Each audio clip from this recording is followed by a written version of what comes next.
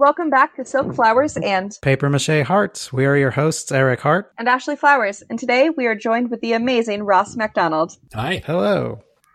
Thanks for joining us. Yeah, thank you for having me. So for those who don't know, Ross MacDonald has been making books, newspapers, and all manner of paper props for film, television, and now theater since about the early 1990s, I think.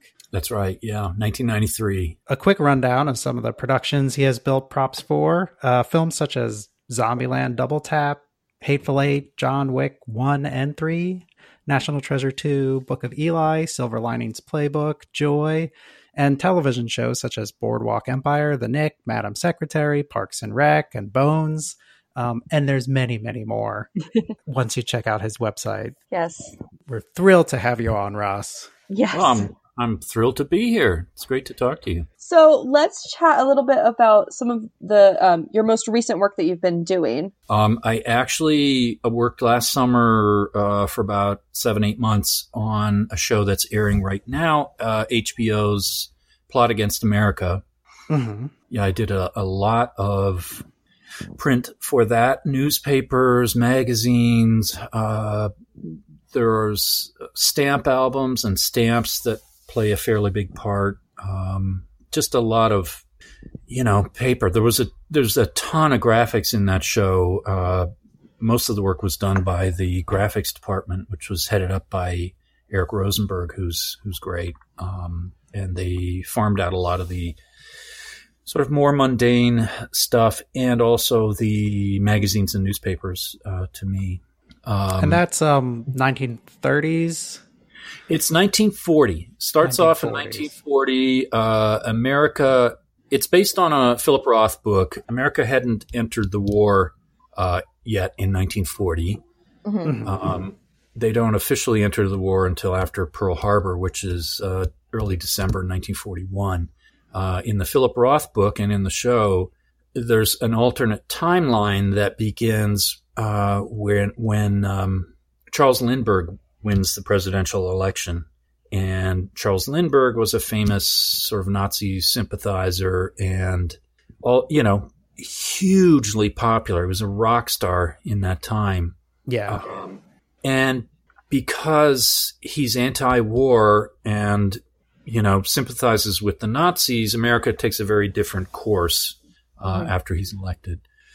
So while it's based in reality and a part of the show takes place, in real time in 1940 and 1941, a lot of what happens after Lindbergh gets elected is fictional. Ah, okay. Right. Yeah. It starts sort of deviating away from our timeline. Right. So I was still, in the early episodes, I was producing newspapers and magazines that had, real headlines based on reality. Well, and leading up to the election, also the headlines and the photos become fictional. We have our actors playing Lindbergh and different real characters appearing in the newspapers. So it was a combination of recreate actual real things and then make up fictional things that look like the real thing. So it's kind of a fun mix. Yeah. And when you're doing a television show like that, are you kind of working as they're making the episodes? Like they just keep calling you up like, next week we're going to need this. Yeah. Yeah. I mean, it was like that on Boardwalk Empire too. At any given time on Boardwalk Empire, you're working on 3 different episodes. So you'd be reading script pages for an episode that they were going to start shooting in maybe a couple of weeks. Then you were producing stuff for an episode that they were actually in the process of shooting. And then you were also occasionally doing props for what they call cleanup, which is sort of shooting extra scenes or reshooting scenes for the previous episode. So they do the episodes in order, but at any given time, you're kind of jumping back and forth, between a couple or sometimes 3 episodes. So yeah, and that same process was what we went through for Plot Against America as well. I mean, you were essentially going through the script, script 1, script 2, script 3, but I was producing stuff that might appear in several episodes in the case of the stamp albums and the stamps.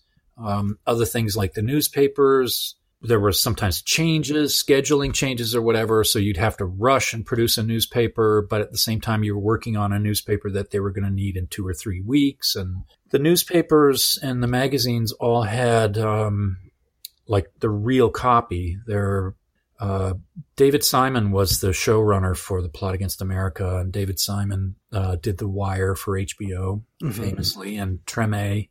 And David Simon was a newspaper man. He worked in the crime desk at the Baltimore Sun for 12 years. So, it was partly his input that made us want to get everything exactly right, and right down to the copy. All of the copy was actual period articles from the day in question. Mm-hmm. And any fictional or what we call hero articles were written. They were written by a couple of the writers on the show, including David Simon. And so we were really making complete newspapers, like full 8-page newspapers with, tons of ads and copy and things. And, you don't know in advance how these things are going to appear on screen or if they're going to appear on screen. So you always go into it with the assumption that it might appear in a lingering close-up. You have to. And in some cases in the script, it describes the newspaper as being seen in close-up. So there's a good chance. But often, some guy will be sitting there and he's talking and he's holding a newspaper and he's sitting, halfway across the room at a table or something. And all of that work just is completely invisible. But you don't know that going in. So you have to, make sure there's not so much as a comma out of place. It was proofread everything, and it was really intense. Yeah, the actor might suddenly go, I want to flip through the newspaper. That's something my character will do. Yeah. Right. I mean, that's always, I always say I always make more prop than they ask for, because that is a strong possibility. And in fact, I've been on set with an actor who flipped through a book and said, oh, the second half of the book is blank. Like, what if I want to flip through it? And so I've seen that in person, and, you always have to account for that. A lot of times people will say, oh, we just need it real quick. We don't have a big budget. We just want the hero spread of the book and nothing else. Everything else can be blank. I never do that. I always put something on the other pages, even if it's just gibberish, just so that they have that option when they're standing there in front of the camera and decide to change something. They can change it, and it happens a lot. Now, how often are you actually on set? Because I know you do most of your work or all of your work at home. So then what determines you going on set or not? Well, I hardly ever go on set. I have, had occasion where they said, bring it in and, whatever. And I usually I can't, because I'm working on something for the next episode or the next scene, or, so I can't ever go, and I'll get an assistant to take it in. But there are times when they actually want me on the set. I was on set for John Wick for about a week. Mm-hmm. And, occasionally it might be just going in to meet the people in the art department, to have a meeting. And sometimes I'll actually be there while they're shooting stuff. But it's very, very occasional. Like if I go on set once every 2 years, that's a lot for me. I just can't do my job on set. Like I need stuff to make things. And if I'm on set, I can't haul a printing press into the set. So what is the general process like for you, since you're working at home and you're in Connecticut, correct? That's right. I'm about an hour and a quarter outside of Manhattan. And then are most of your shows then filmed in New York and Jersey, or do you ever have to ship to LA? What's the process there? I do a lot of work for productions in LA, and a lot for stuff here on the East Coast. I work for productions down in Georgia, Louisiana, all over the country, sometimes occasionally Europe. It's just, there was a time, I can remember some guy got my name years ago. He got my name from a colleague, and he called me up to work on something, and we were talking about it and talking about the production, and getting along like a house on fire. And the guy said, well, I'm just about to leave. Why don't I stop by? And he was calling me from Hollywood. And I said, well, of course you're welcome to, but it's going to be kind of a long drive. And that was a deal breaker. He the fact that I wasn't in LA, that was it. And we had spent an hour on the phone talking about the show and the prop, and everything was going great. Like we were going to be best friends for life. And then the fact that I wasn't there, I was like, nope, sorry, can't hire you. Oh, wow. So you do run into that occasionally, but most of the time people don't care. They're, as long as you can get it there on time. It's like the same thing with, I still do a lot of work for magazines and books, and that industry, is mostly based in New York. And I worked in New York for 10 years. And when I moved out of New York in the mid-90s, at that time, it was kind of scary because you didn't know whether people were going to keep working with you. But it didn't change anything at all because it had been the case that they were already hiring illustrators who didn't live in the city, who lived in other countries, so I didn't have any reason to worry. Because, with FedEx, you can pretty much count on getting something, even if you're on a really tight deadline. You can count on getting it in time. So, and back in the day for working for magazines, you would go into the office, you would talk to the art director about the project, you'd take the manuscript home, you work on a sketch, and then you'd bring the sketch in and show it to the art director and talk about it. And then you go do the final art, bring that in, and when that started changing, the fax machine really changed that a lot because that cut out the bringing the sketch in process. People realized, God, I save so much time if I don't have to talk to these damn illustrators all the time. Yeah. Well, I know when I'm making a prop, like nowadays, I could take a video of it in progress and send it off to them wherever they are. Be like, this is where I'm going with this. How does it look? I could change it. Right. Yeah. I do that same thing. I'll take photos to send them to people, either the director or the prop master, whoever it is, just so that they can see it in progress. And it's also to kind of, calm that worried feeling that I'm sure they have in the pit of their stomach, like, oh God, some stranger I don't know is making this incredibly important thing that has to be on set tomorrow. Did the guy flake out and go to the beach, or, Is it a real person? Yeah. So you send them a video or a photo and say, here it is in progress. And everybody kind of heaves a big sigh of relief. Mm-hmm. Yeah. Sometimes that can even still be scary. Because I remember I was production designer for a show, and I had a woman build a table for us.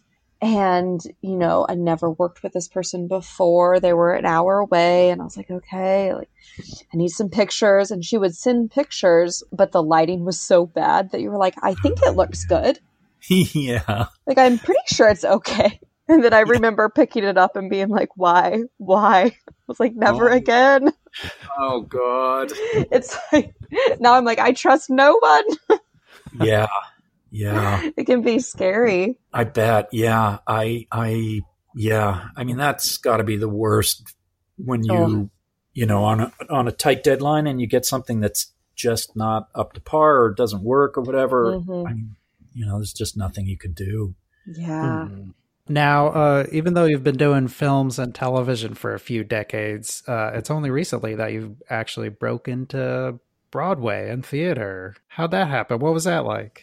Yeah, it's been great. I got a call from Ray Wetmore, who does a lot of the props for Broadway productions. After a piece about me ran on CBS this morning. Mm-hmm.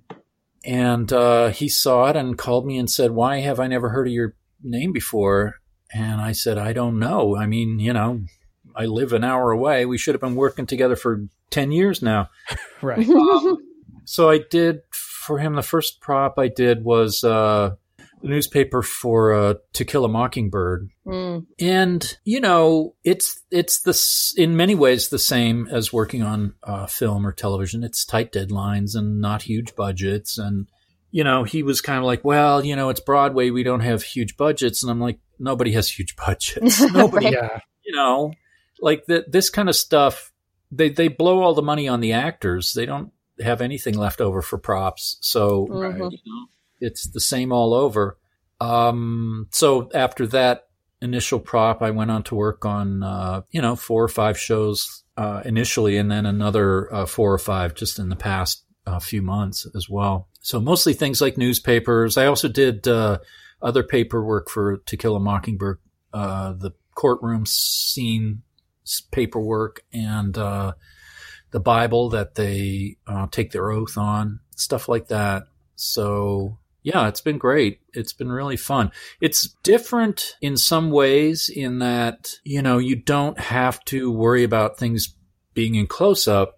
I still, my instincts are still to make everything as close to the real thing as I can. Mm-hmm. But at some point, working on a couple of different things, I realized, you know what? It's not that important if it's the actual royal family crest on the front of this tiny little thing that some actor's been going to be walking across the stage with, Right. Mm-hmm. No one's ever going to see that from from less than 20 feet away, if that. So you do get a little bit of leeway. I always worry still on props for Broadway productions that the details aren't going to look quite right. But, it's just nice to know that some tiny little thing that's smaller than my little fingernail is not going to really be visible to people in the first row. Mm-hmm. Right. And have you seen any of the productions with your props? I have not. No, I have not. They don't hand out free tickets. Oh, that is true. Yeah. Although there was that To Kill a Mockingbird, didn't that play in Madison Square Garden in front of 18,000 high school students? Yeah, I did a special copy of the Bible for that performance. Oh yeah. But yeah, no, I didn't see that one either. Yeah, it was interesting because you were talking earlier about actors in film suddenly deciding they want to flip through the pages and they need the whole thing full. And in theater, if they do that in rehearsal, you have time to then create the rest of the book. You're kind of crafting it as you go, and you're like, actually, we do need this prop, and then you kind of set it in stone. Yeah, right. We had a period like that on To Kill a Mockingbird. There's a lot of courtroom scenes, and there's a courtroom reporter who is, recording all the testimony. And originally they wanted to have someone that there's a special dictation machine that courtroom reporters used at that time. And that was what they wanted to use. But when they tried it, the thing made an unbelievable racket. Oh, yeah. You see, we've all seen them on TV shows, the courtroom reporter sitting there typing away and you can't hear a sound. But in actual fact, they were loud as heck. And so they're like, okay, that ain't going to work. So what do we do? So we had some back and forth and decided on a real groovy looking kind of a clipboard thing. And the person would be taking down everything in shorthand, which, in fact may have been more accurate for a small courtroom in a small city in the South at that time. We don't really know.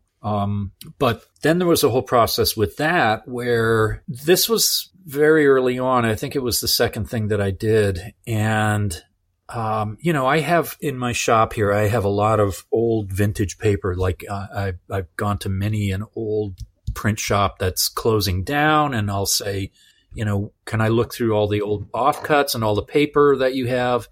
And I'll buy up all the old vintage paper and stuff. And it's fantastic to use on period props. Yeah.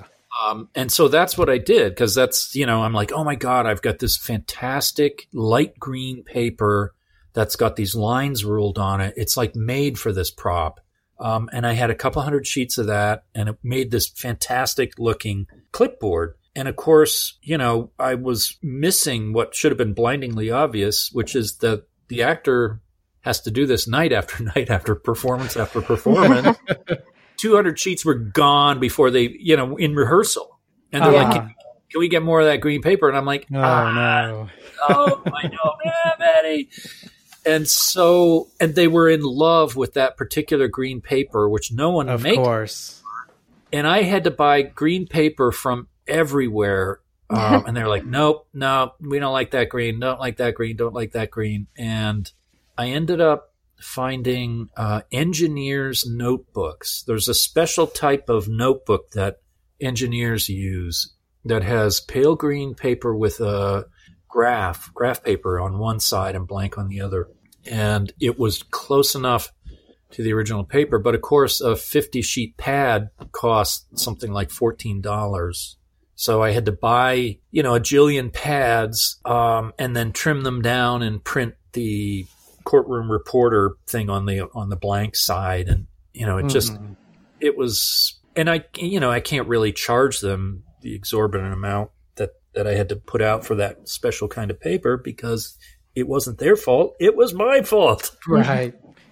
There's your difference with theater. Exactly. Yeah. Right. I don't know why I didn't think that. I'm just so caught up in like, oh my God, this is a beautiful looking prop. Yeah. And in film, there's a certain amount of that. You have to make extra copies of everything. Like usually, almost always, if there's one prop, one document needed, you make at least 3 copies. Mm-hmm. And then if anything is going to happen to it, if an actor's going to write on it or crumple it up or tear open the envelope or whatever it is, you make at least 30 copies. But I still, did not somehow grasp the fact that 200 sheets of paper was not going to be enough. Right.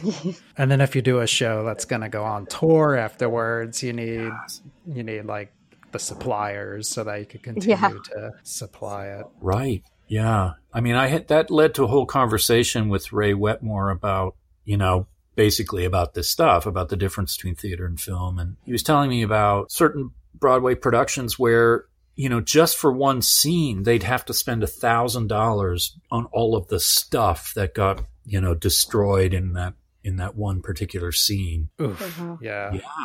Yeah. Just night after night after night. Because, they were, I don't know, smashing up a hotel room. I don't know what the scene was. But, So, that's a lot. Yeah. Yeah. Well, I wanted to ask you because I saw one of my favorite shows, Parks and Rec. This is going back to TV. But you made the Pawnee Charter for that. So I just wanted to find out about how you got into that and what you had to do to create that. Yeah, that was a fun gig. That was one of those things where, you get the script pages describing it. And this happens quite a bit. There'll be a scene where an actor is reading from a document. It could be a letter or the Pawnee Charter or whatever it is. And they're reading maybe a random line in a, complete document. Yeah. But you have to make up the rest of the copy because when it appears on screen, it's a full document. And so that was the case with that one where the script has nothing in it for the additional copy. They read off, maybe 3-4 lines of the actual charter, mm-hmm. And it's always, it'll say like Article 3, so you have to make up Article 1 and Article 2 and Article 4, and there's nobody there who is going to write it.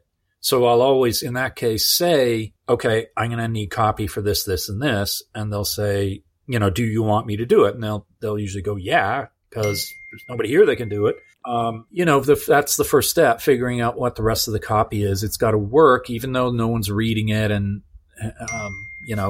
it's not going to necessarily appear in close up, but it's got to be there and it's got to work with the rest of the copy.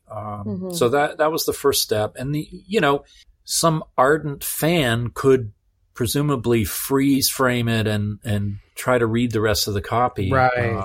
I get emails about stuff like this. Yeah. Post it to the Parks and Rec wiki. Yeah, exactly. So that's the first step. And it's always a little nerve wracking. It's like, I'm not the writer on Parks and Rec, but I have to write something that's not going to embarrass me, on the show. And then, the usual process of figuring out, okay, how is it going to work? Like, how big should it be? All of this stuff. None of that's nailed down when you get these assignments. Mm-hmm. There's always a process, a discussion, And a lot of people have to be, part of that. The director, certainly, and the prop master, and to try to figure out, like, okay, is it little tiny, is it a scroll that they unroll and it's 8 inches wide, or is it giant, or whatever? Yeah, and I know with comedies especially, there's always the chance to turn a prop into a little gag or a bit. Right. Some actor will be like, oh, won't it be funny if this was really giant and I had to struggle with it? Right. And that was the case for that. We decided to make it a little oversized just to kind of, because it is all about how, they're bound by the rules of this charter. So it had to feel kind of big and imposing. And then the other thing, one of the gags for that was that the letter D, the handwriting, it had an old timey D. So instead of a tea party, it was a Ted party, and they had to throw Ted into the river, Yeah. So, I had to handwrite all of the articles of the charter and do it in a way that looked not like it was wrong, like I'd written a D instead of an A, like it had to look kind of like an A, but also kind of like a D, but So, I mean, it's crazy the amount of background that can go into thinking and researching and designing something that basically some guy's waving around on screen for a split second, Right. But if it looks wrong. Yeah. I mean, the whole thing about movies and television is a wrong note can just drop you right out of that, suspension of disbelief, that you sort of buy into the filmmaker's whole world that they're creating. And one really sour note can just drop you right out of that. Mm-hmm. And I hear all the time, and not necessarily from graphic designers, but I hear the one thing that people mention all the time is the really badly designed magazines, that are clearly made by someone who has never seen a magazine before, like weirdly oversized or wide margins, or, like newspapers have really narrow columns, but you'll see these prop newspapers in productions where the newspaper has really wide columns and there's half an inch of white space between them and all kinds of stuff that, like, people see newspapers. You don't have to be a graphic designer to know what a newspaper looks like. Right. So it's not like you have to decide to try to get it right. It just is, your default setting when you do this kind of work. But, it can literally be that important in some cases that a wrong prop can kind of wreck the whole vibe. And you see it, you do see it. Yeah. Yeah. I know when I'm watching shows, I definitely am judging the props for sure.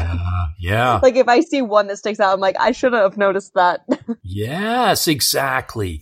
That's the other thing. You shouldn't notice it. Mm-hmm. It should just be seamlessly.